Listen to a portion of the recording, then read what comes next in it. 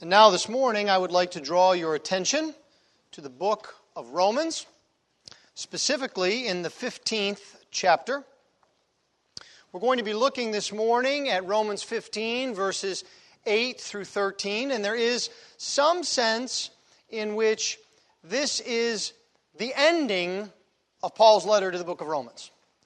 Now don't get worried yet, we're not completely done with Romans, but after this passage, Paul deals with things that are more personal, the nature of his ministry and of others who are ministering alongside him. And so this section, this passage, is really a good summation of Paul's argument about the gospel of grace throughout this letter. And so as we look at verses 8 through 13, I would ask that you would give attention to the reading of God's holy word. For the word of the Lord is completely inerrant. The word of the Lord is completely sufficient. And the word of the Lord is completely authoritative. Romans 15, beginning at verse 8. For I tell you that Christ became a servant to the circumcised to show God's truthfulness, in order to confirm the promises given to the patriarchs, and in order that the Gentiles might glorify God for His mercy. As it is written, therefore I will praise you among the Gentiles and sing to your name. And again it is said, rejoice, O Gentiles, with His people. And again, praise the Lord, all you Gentiles, and let all the peoples extol Him. And again Isaiah says, the root of Jesse will come, even he who arises to rule the Gentiles. In Him will the Gentiles hope. May the God of hope fill you with all joy and peace in believing, so that by the power of the Holy Spirit you may abound in hope. Thus far the reading of God's holy word.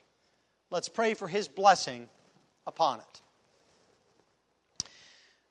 Heavenly Father, we ask that you would open up your word to us, that as we hear your word, we would understand it by the power of your Holy Spirit. But even more than that, Lord, we would not only understand, but we would also have it take deep root in our hearts, that we would be changed by it, that we would be more and more like Jesus because we are under your word. This we ask in Christ's precious name. Amen.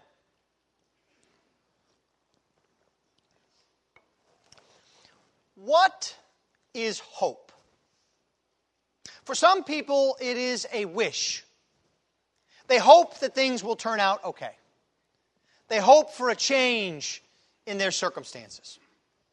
For others, it's a feeling against the reality of circumstances. Circumstances are as would appear to be difficult or trials, and we just hope they will go away. This might be described by some people as a step in the dark. I don't know how this is going to turn out, but I hope it comes out for the best. So I'm just going to take a step in the dark and hope for the best. But the Bible doesn't talk about hope that way. In the Bible, hope is the assurance of God's promises. It is what the believer waits for, to receive from the hand of God. And so hope is personified in Jesus Christ. Jesus, who is called our hope and the hope of glory. In Jesus we have a sure and steadfast anchor for the soul. Jesus is a reminder of, and the greatest expression of, God's redeeming love. And so in that, Jesus is the hope of the world. And so this morning I would like us to see two things that Paul wants us to hear about hope. First, Paul presents us with the Christ of hope. That is, the Messiah of hope, the Lord Jesus Christ, who is hope. And then second, he presents us with the God of hope. That God is a God of hope. That he is the source of our hope and the power of our hope. The Christ of hope and the God of hope. So let's begin then by looking at Jesus Christ, who is the Christ of hope, because Jesus is the fulfillment of the promises of God. Now let's remember the context of our passage, how we get to this place, and that is that Paul has been reminding us that the church is one body, it is one people. And that's true even though the church is made up of people with different backgrounds, with different levels of maturity, with different views on practical matters. This is what Paul has been telling us throughout chapter 14 and the beginning of chapter 15. He tells us that even though the church is different, it is united in Jesus. And so Paul tells us not to pass judgment on one another. He tells us not to cause each other to stumble. He tells us not to focus on comparing ourselves to others, but instead we are to follow the example of Jesus. Jesus did not live to please himself, but rather he lived to put others first.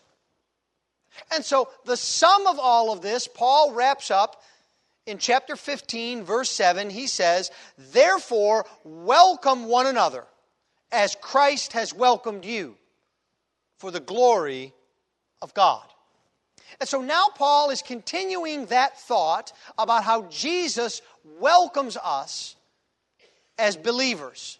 How he welcomes us to his church despite of our sin, despite our background, despite our immaturity. Jesus welcomes us. And so Paul continues this thought in the beginning of verse 8.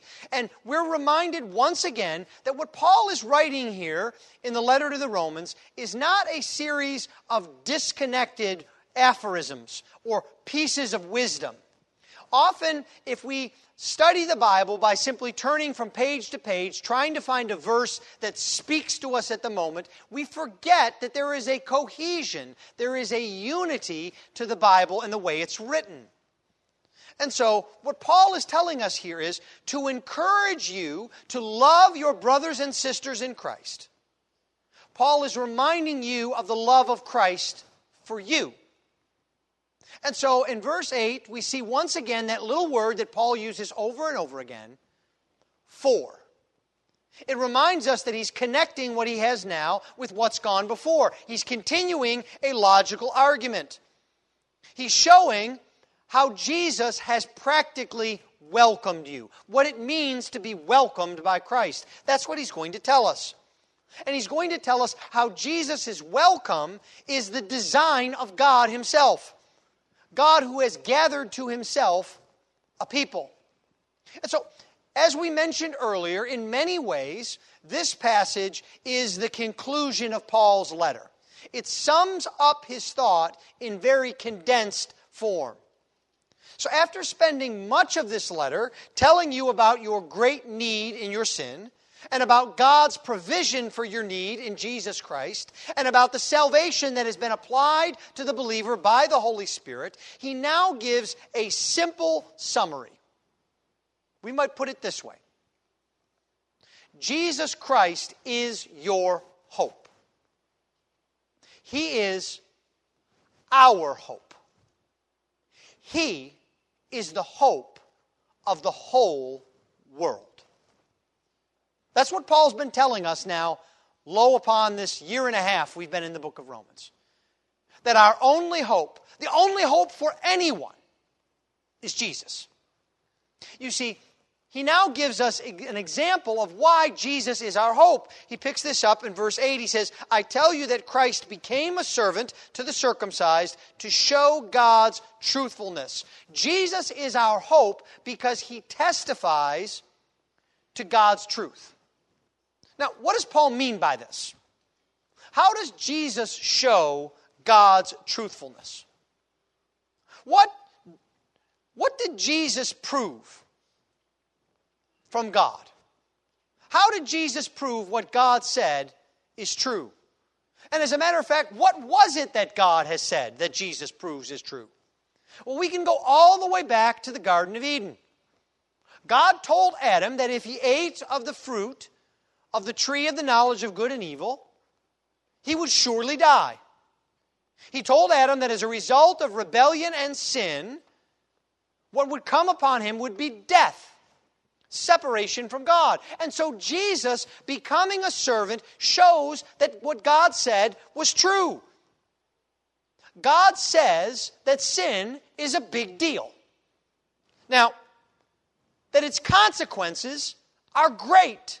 That sin is a problem that cannot be easily solved. And so the only way that God can be just and true and the Savior of sinners is through Jesus.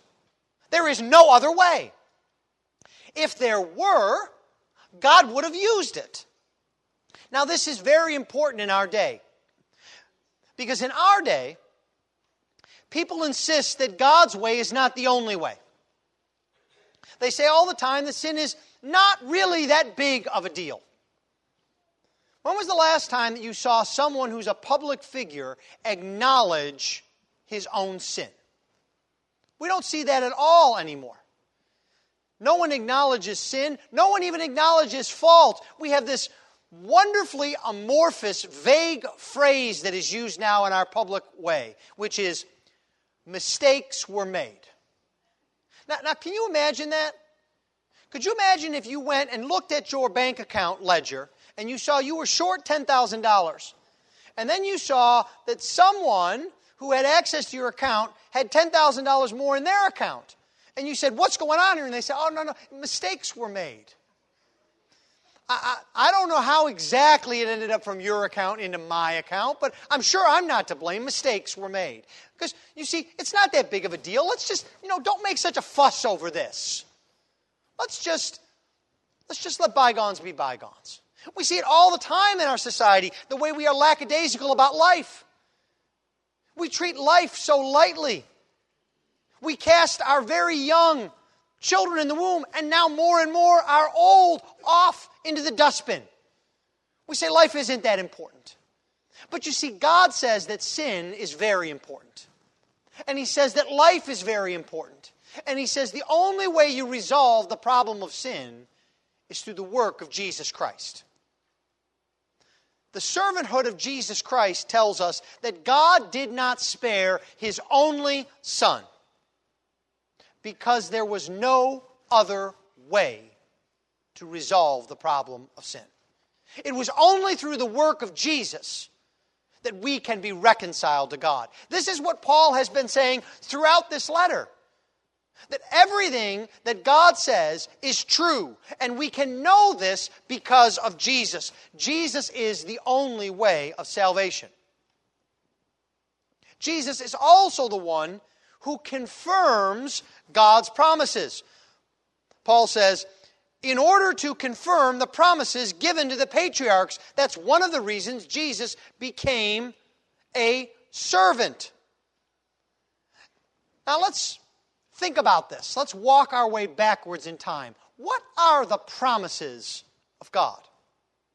Well, first there's the promise that God gave to David in 2 Samuel 7. You may remember the story. David looks out and he sees that God dwells in the tabernacle. The temple has not been built yet, and David is cut to the quick. He says, I live here in this palace, and God is intense. And he says, God, I'm going to build you a house.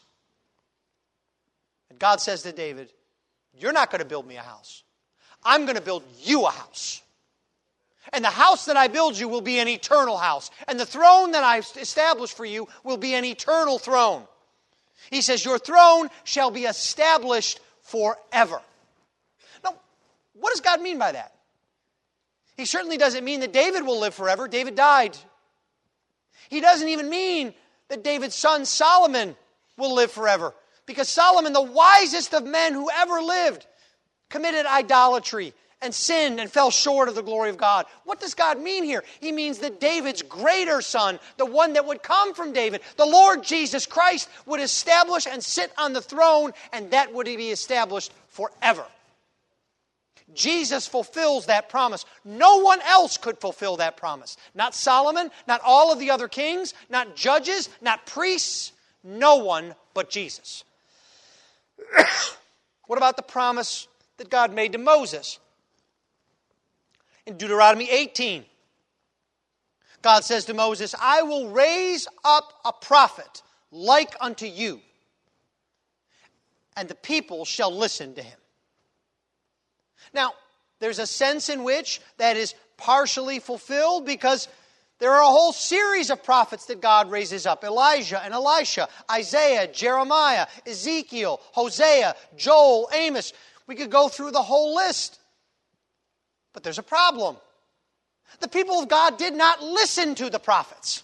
The prophets came and declaimed, and Israel still went off into captivity. Judah still went off into captivity.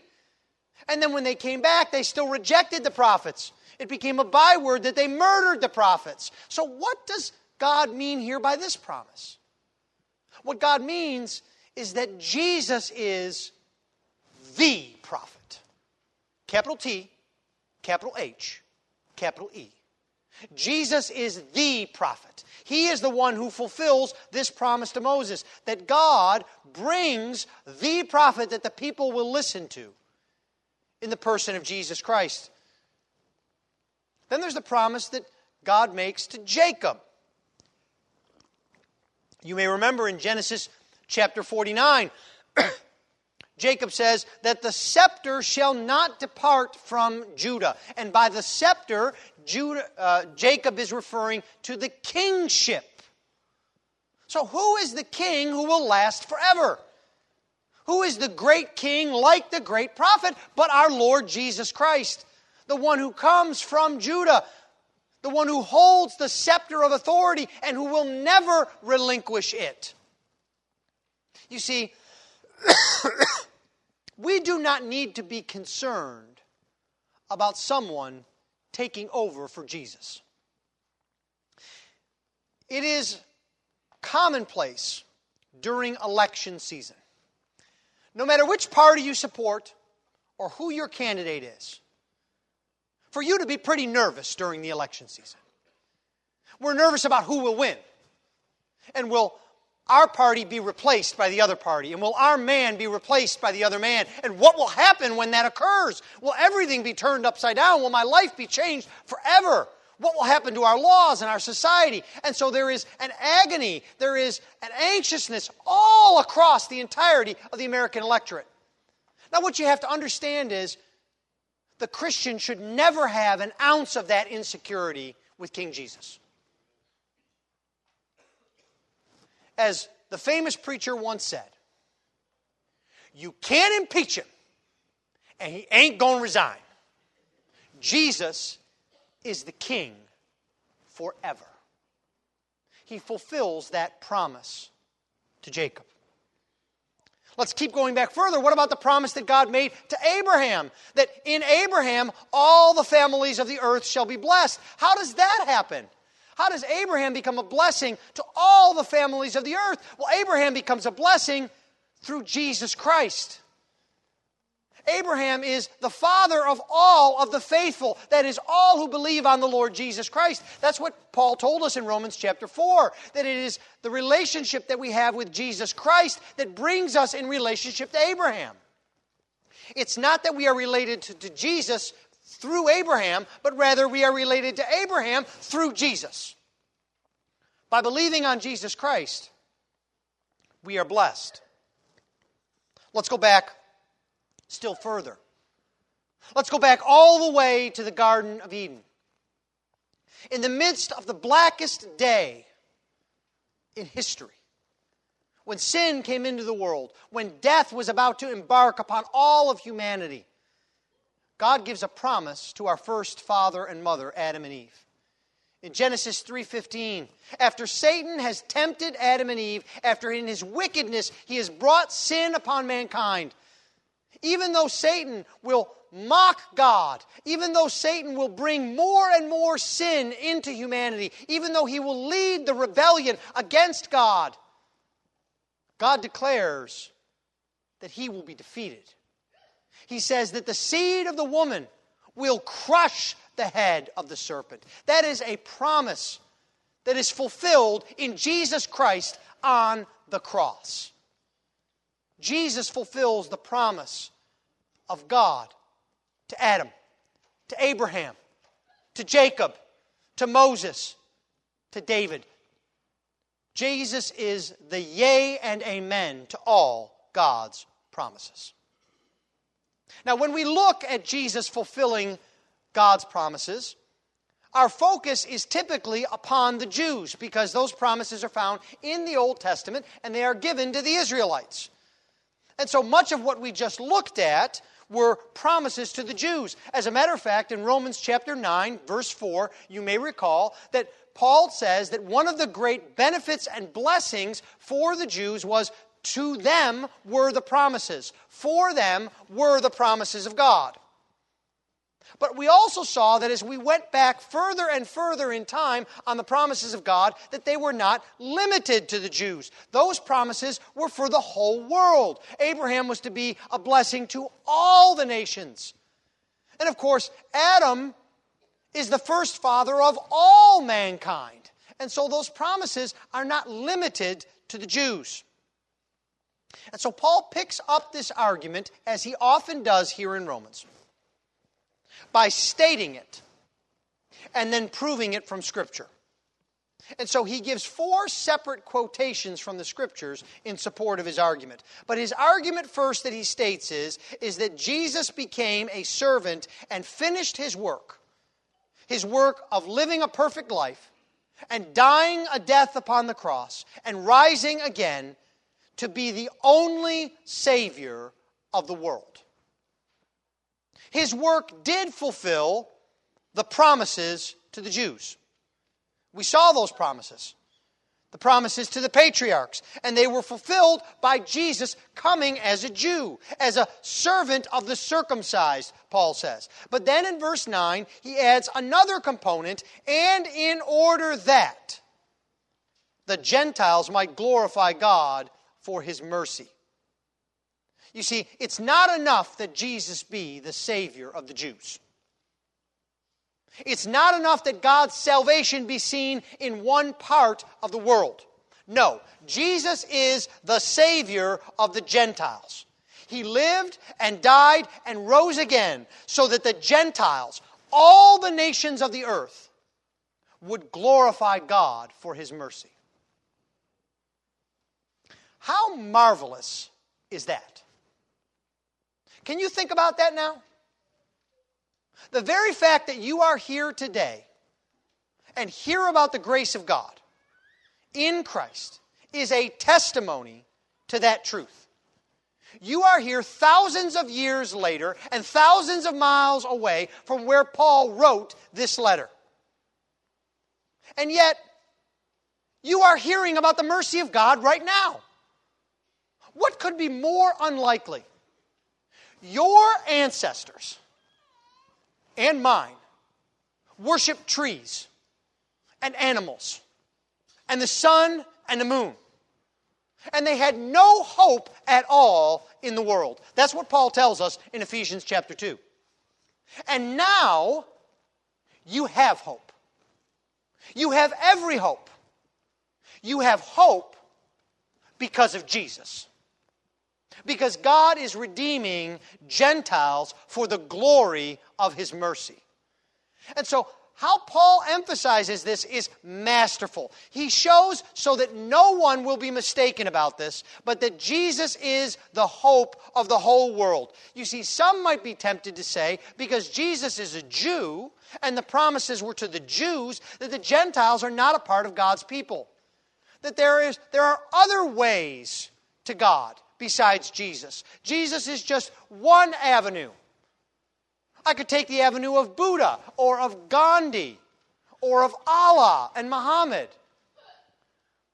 But Paul proves from the Scriptures that Jesus is the hope of the Gentiles. He begins first in verse 9 by citing the Psalms. He cites Psalm 18, verse 49. Therefore I will praise you among the Gentiles and sing to your name.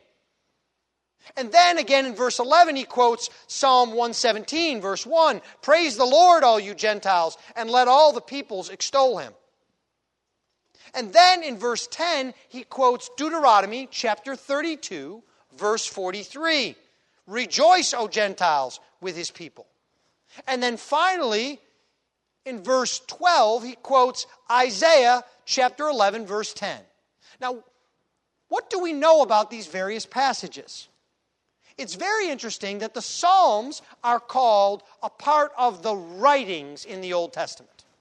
One division of the Old Testament are the writings, and that's the Psalms, Proverbs, Ecclesiastes. It is a segment of the Old Testament. And then Deuteronomy is the fifth book of the Old Testament, and it is a part of what is called the law. The first 5 books are the law. And of course, Isaiah is what? He is a prophet. So what we have here is Paul quoting from the law and the prophets and the writings. Why is he doing this? He wants us to see that the Gentiles' hope is at the core of the Old Testament. It's not something mentioned in passing. No one can accuse Paul of cherry-picking verses. He is saying that all of the Scriptures speak to Jesus being the only hope of the whole world, including the Gentiles. I want you to also notice the progression that Paul gives in the way he uses these quotations. He wants us to see how far God has taken this mercy to the whole world. So first, in verse 9, we see David praising God among the Gentiles. That is, David is doing more than praising God to the Gentiles, but he is in the midst of the Gentiles praising God. But then, in verse 10, the Gentiles are called to join in this praise. Rejoice, O Gentiles, with his people. So now they're not just observing what's going on. They're not just witnessing the praise of God. They are participating in the praise of God. And then, in verse 11, we see that the Gentiles are then called to take the lead in this praise. Praise the Lord, all you Gentiles. They are to initiate this praise. They are to be the source of this praise. And then finally, in verse 12, Paul ties the Jewishness of Jesus to the Gentiles. He says that the root of Jesse, that is Jesus, the descendant of David, is the hope of the Gentiles. There's no one else they can hope in but Jesus. Where is your hope? Do you hope that the stock market will continue to climb? Or that your education will give you a secure job and a life? Or that your wise decision making will bring you the security that you long for? None of these things can be your hope. Your only hope in life and death is Jesus. Your only hope is that you belong to Jesus. That He has paid for your sins because you have faith in Him and you trust Him to save you. There is no other hope. Jesus is the hope of all the nations. That's what the word Gentiles means. The nations. Jesus is the hope of all the nations. He is the only Savior of the world. Paul then concludes this section in verse 13. And he concludes in a way the argument of his entire letter with a benediction here in verse 13. May the God of hope fill you with all joy and peace in believing, so that by the power of the Holy Spirit you may abound in hope. Now, you know what a benediction is, right? A benediction is when the pastor gives the blessing at the end of the worship service. The term benediction means a good word, or to speak a blessing. Now, a benediction is different from an ascription. We'll get a little bit technical for a moment. Some young pastors, at the end of a service, will ask people to rise for the blessing and raise their hands, and they'll give an ascription. The best example of an ascription is Jude chapter 24. Verse 24. Now to him who is able to keep you from stumbling and to present you blameless before the presence of his glory with great joy, to the only God, our Savior, through Jesus Christ our Lord, be glory, majesty, dominion, and authority. Now what do you notice about that ascription? Who is the object of that phrase? It's God. It's giving glory to God. And that's why an ascription is not a benediction. A benediction is a blessing for God's people. An ascription is a description or attributing glory to God. Now, why is this so important? It's important because a benediction is a blessing for God's people. And that's what Paul brings to us. He's not just describing how great God is, although he is in the sense that the great God is the one who gives the blessing. But he reminds you and me that this blessing is for us. We're not just standing and observing. We are receiving the blessing of God. That's what Paul's doing here in verse 13. He's told us who Jesus is. He's done that really from chapter 1 on. And he specifically told us in this passage why Jesus became a servant. Why he took on humanity, was born of a virgin, lived a perfect life, and died on the cross. Jesus did this, Paul says, to bring us hope. Now remember, that hope is not a vague wish that things will turn out okay. No, it is a certain hope that you can rely on.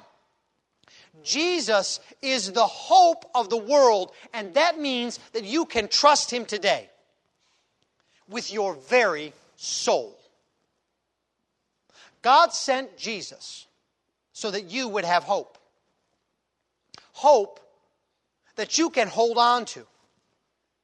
He is the God of hope. He wants you to receive this hope, and the only way you receive it is through Jesus. And that hope is real. It is not a wish, and that means that hope brings blessings to you. God's blessings to you are a sign of the reality of your hope in Jesus. Have you ever wondered why God gives blessings to people? I know there are some so-called preachers that say that God has to. That if you claim it, if you name it and you claim it, God is obligated to give you a blessing. There are others who say that God's people deserve blessings, that God owes it to them because of their obedience. But the Bible doesn't say that. The Bible says that God blesses his people so that they would know the sureness of his love in Jesus. You're told here that God, the God of hope, blesses you immensely. Look at the verb that Paul uses. May the God of hope fill you. God is not just going to give you a taste of a blessing. He's not just going to give you a chance at a blessing. No, he is going to fill you up with his blessings. Now, what are these blessings? First, we see that it is joy. This is something that we need if we're honest with ourselves. Because life is hard. Circumstances are difficult. Illness comes our way. Pain is in our way. Relationships are hard. Financial times are difficult. People don't act the way we expect them to act. We fall short. Life is hard. So what we need is joy, because we get dragged down by our own sin. We get dragged down by others' sin. So God, in order to keep our eyes on the hope that he has given to us, gives us joy. All joy, Paul says. The joy that can only come from knowing Jesus. Now, Paul understood this. You remember the story in the book of Acts where Paul is in Philippi and he's in jail. And he's not just in jail, he's been beaten first, and now he's in jail. He's a prisoner. And what does Paul do? He starts singing hymns. That's crazy, isn't it? Not if you know the joy that comes from knowing that your hope is secure in Jesus. Then whatever life throws at you, you know it cannot take your hope away. You are safe in Jesus. Paul wants you to know that kind of joy. The second thing that Paul says God blesses his children with is peace. Now, I don't think Paul means here the peace that he's talked about earlier in the book. That is, a reconciliation between God and man. A cessation of enmity. An end to the conflict between God and man over sin. I think what he means is the result of that reconciliation. That subjective sense of peace that comes over us, that we experience because of the hope we have in Christ. That is the peace which passes all understanding. It's this kind of peace which only comes from Jesus. And then third, Paul says that God blesses us with faith. That is, believing, he puts it. Paul reminds us that the link to joy and peace is faith. It comes through believing. It is as you believe the promises of God that Jesus is your only hope, that you experience joy and peace. Don't look anywhere else. Only look to Jesus. The final thing that Paul points us to is how God empowers us in our hope. He empowers the believer. Now, he has told us that Jesus is the one who proves that God is true. And that each and every person can look to Jesus for hope and salvation. He's told us that God blesses us so that we can be sure of this hope. And now he tells us the reason why he wants you to know all of this. We see it in the phrase that Paul uses in verse 13, so that. There is a purpose to Paul's exposition here. It is so that we would know the power of the Holy Spirit in our hope. Do you see how gracious and good God is? It might have been enough for God to tell us about our hope. Just simply to tell us about Jesus. Or it could have been enough for him to stop at blessing us in Jesus. Because he is the God of hope. He's making that hope real. But no, God goes even further than that. He wants you to abound in hope. He wants you to have it in abundance. He wants you to know the power of hope that comes from the Spirit. The image here is of Jesus feeding the 4,000 in the Gospels. After everyone was fed, everyone was satisfied. Do you remember what they did? They gathered up all of the pieces. And Matthew tells us quite simply there were 7 baskets left over. The word that Matthew uses for left over is abound.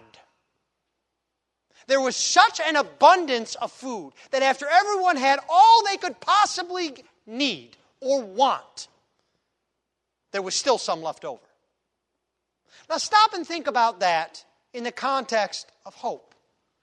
What Paul is saying to you is that God, through the power of the Holy Spirit, has given you so much hope that after you have all you need, no more than that, after you have all you could possibly want, picture in your minds being so stuffed after a gigantic meal that you don't even want to look at food.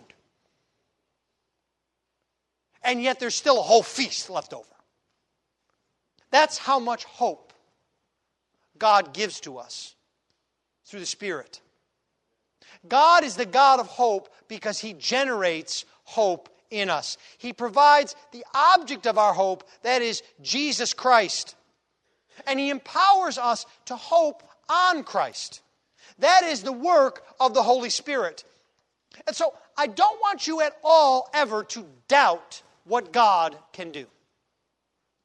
It's interesting that Paul talks about the power of the Holy Spirit, and there are 2 words in the Bible that are used for the word power, the English word power. The first Greek word means authority. And you can see how that comes to mean power. You have the authority to do something, you have the power to do it. And that is certainly true of God. But there is a second word that is used for power, and what it means is might or strength. That's what Paul uses here.